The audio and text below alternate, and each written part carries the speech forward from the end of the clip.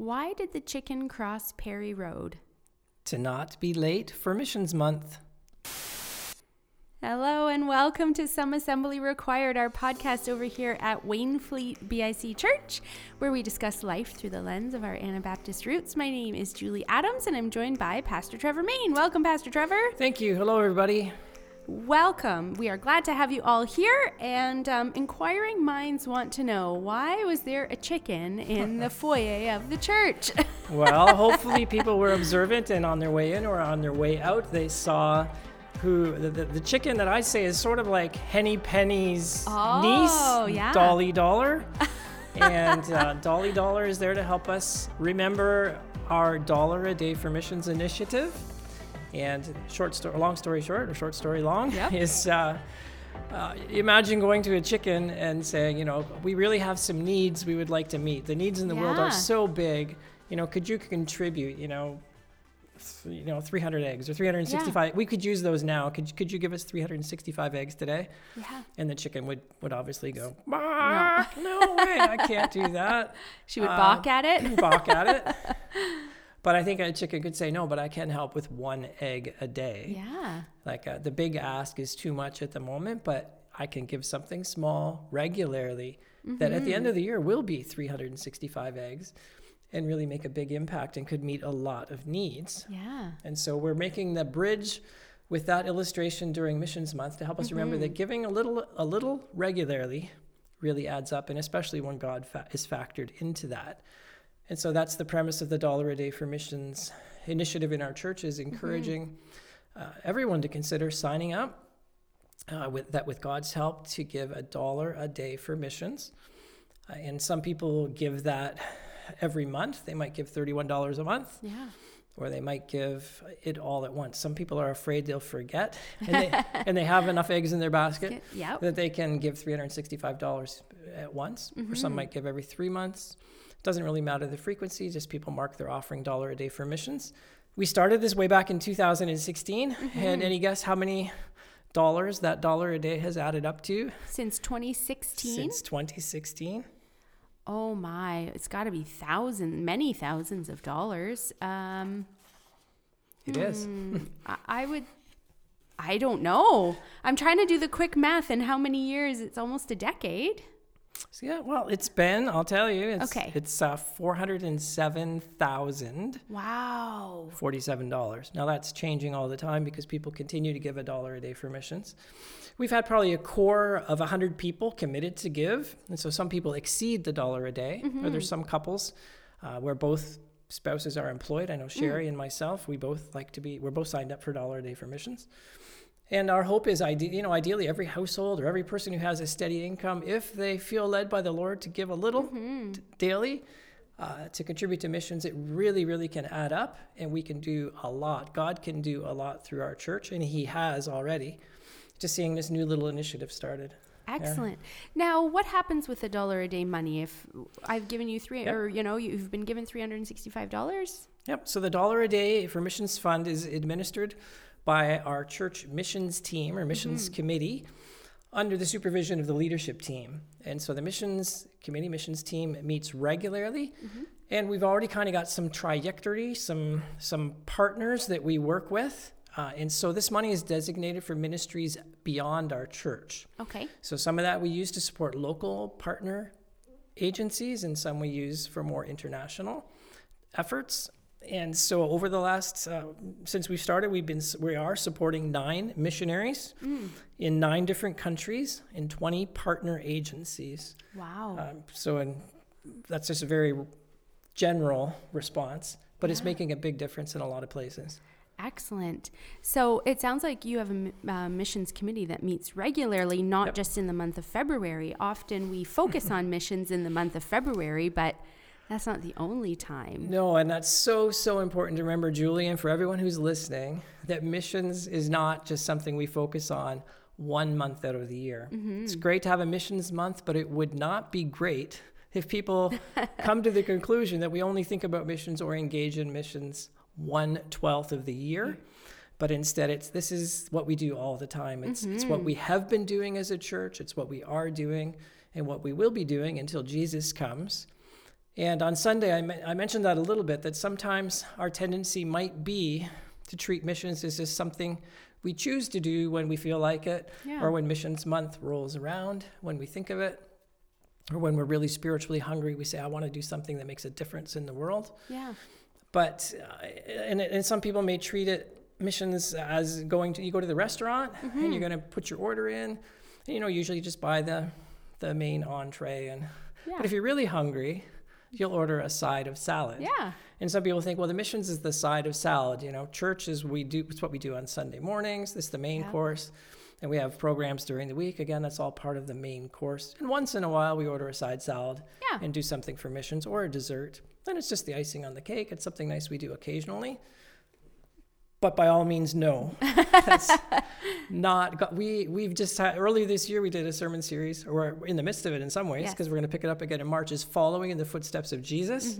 Jesus, just the greatest example of a missionary. Yes. Left heaven, came to earth, left comfort behind, made sacrifices, came motivated by love and a desire to see people come to salvation.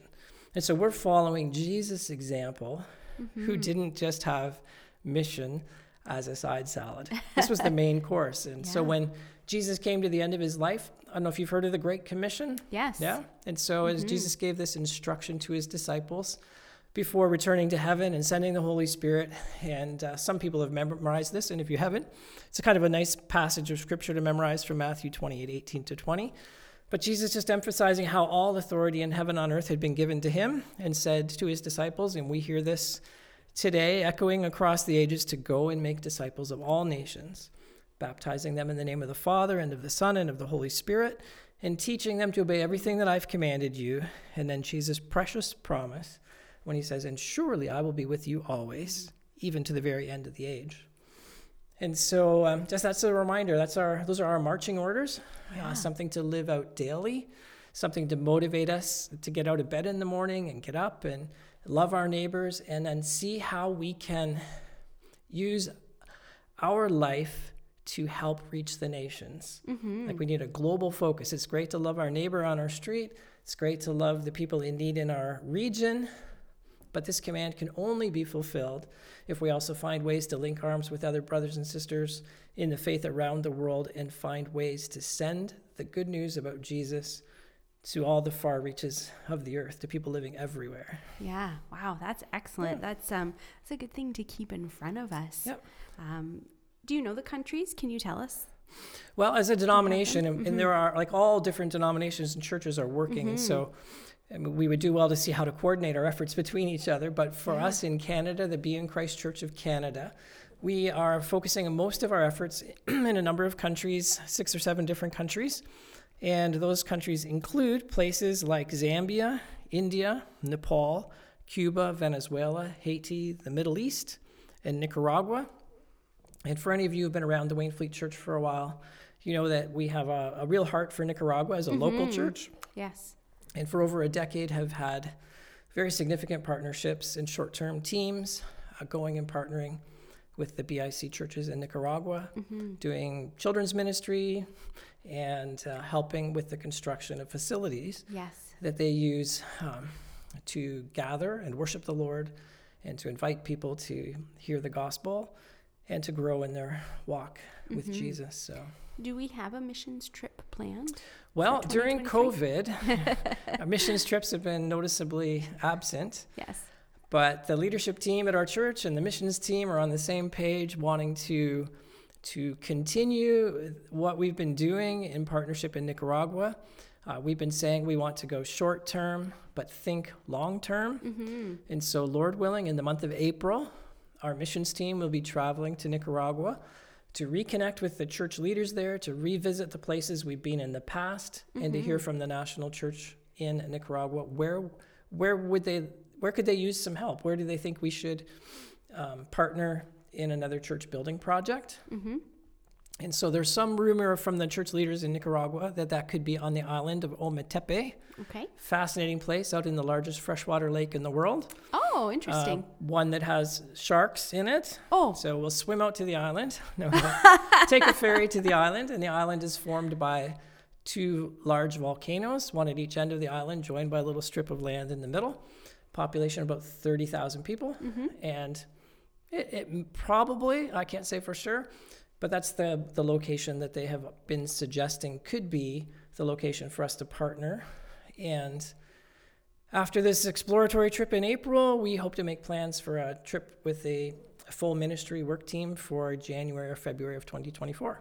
So Wow. you can be thinking and praying about that, everybody. Excellent. Thank you. Yeah. Now, we also have a few local projects that we're working together as a church. They are listed on our website. There's a whole section dedicated to mission. So if you visit wainfleetbic.info, there's a Missions Month, a card or a section that you can go and read about them. But would you like to tell us about them, Trevor? I'll try to mention as many as I can. Sure. There's a lot. I think there are 4 of them that we have listed Okay, there. we'll see if I can come to 4. One of our partners, we love to work with Open Arms Mission. Yes. We do this every month. We have an item of the month, a non-perishable item or a hygiene item we ask households to bring. But during the month of February, we're taking a little break from that singular focus. And we have, you would have seen if you were at church on Sunday, brown grocery bags on every other seat or so throughout the whole auditorium. So we're encouraging people to take those home, and on that there's a list of non-perishable food items and hygiene items that are very useful for Open Arms Mission to distribute through their food bank to families in need. We did this last year, and I can't remember how much we had, like a big pile of food. It looked really big. I remember seeing it, yeah. And I'm confident we can do something similar, if not more. Yes. We have another opportunity to support Open Arms Mission this month as well. Through our youth group. They are doing the Coldest Night of the Year walk, which is something you may have heard about. You can visit their website to learn more about it. But essentially, our youth group is walking 5 kilometers on February 22nd. That's a Wednesday night. And I participated last year. I was one of the parent leaders. And let me tell you, it was chilly and windy, and I was thankful after those 5 kilometers. Have your fingers thawed out since last year? Ready to go again?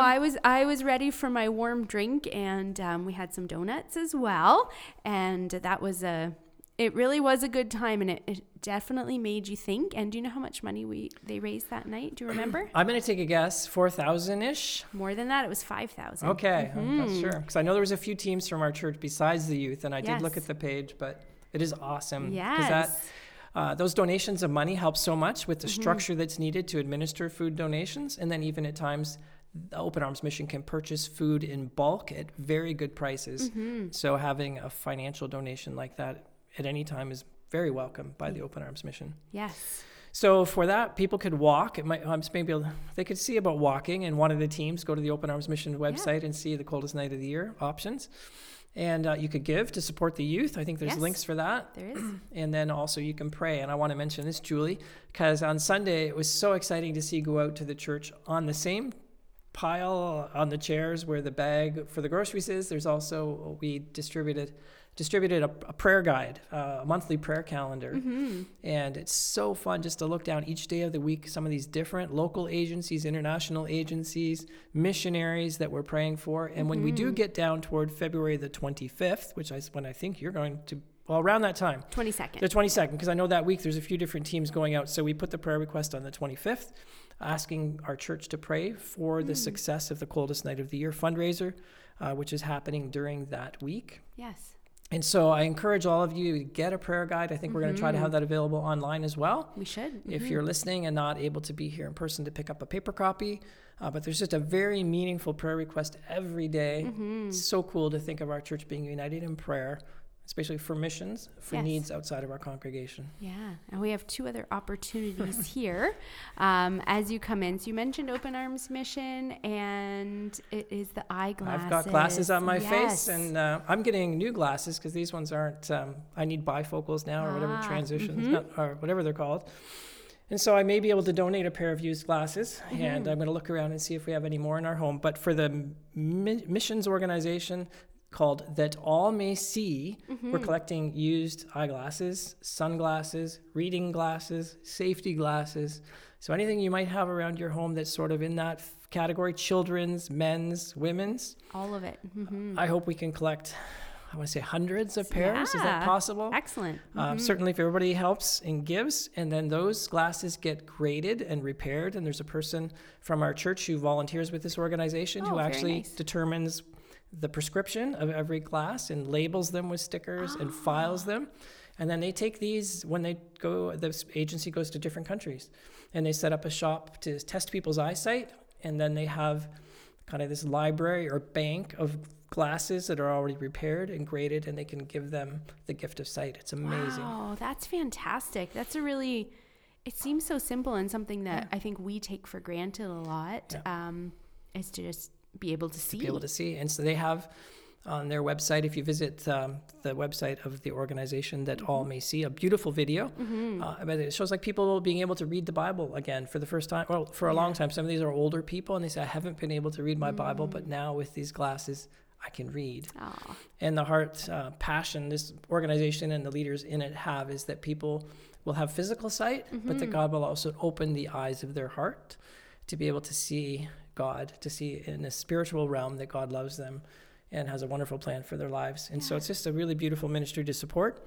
Small thing we can do is clean out our drawers, get rid of some of the glasses we're not using, or sunglasses, safety glasses, donate them to a great cause, and it'll make a big difference in somebody's life. Awesome. Thank you. And there was one more on the website. The very last Sunday of Missions Month, February the 26th. Yes. You can prepare for it already. Yes, please do. When you're going through your drawers and trying to find used glasses or sunglasses, you'll probably come across a few other good used items that you're not using. And there is an excellent way to repurpose those things by bringing them to church on February the 26th before church. So just arrive a little earlier, sometime between 9:30 and 10. And representatives from the Christian benefit shops, which are thrift stores that our church was a part of the founding, and which we have supported for decades.